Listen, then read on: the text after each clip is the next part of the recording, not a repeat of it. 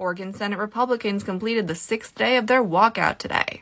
I wonder if they remember that at day 10 they don't get to run for office again. Here's ABC affiliate KATU with the latest. Day 6 of a Republican walkout in the Oregon Senate, and today the GOP expanded their demands to return to work. Last week, multiple senators claimed this walkout was over bill readability. One senator even said he'd go back to work if that issue were fixed.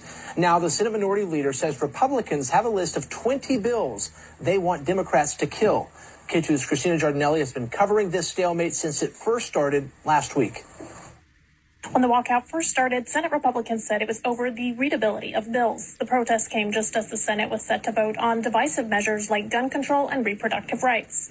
Last week, when I asked whether his party would still be walking out if readability was fixed, Minority Leader Tim Knopp had this to say.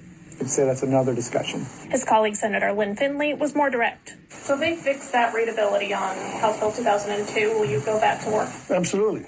This week, that message shifted. Knopp now says Republicans will not be back at work until Democrats agree to put aside 20 bills he claims are hyper-partisan. There seems to be some uncertainty there because initially it was over the rules and nothing else with, Senator Finley saying we'll come back to work as soon as the readability issue is fixed, and now it's changing to this. There is no uncertainty. Can you elaborate on that? No, I'm quite certain.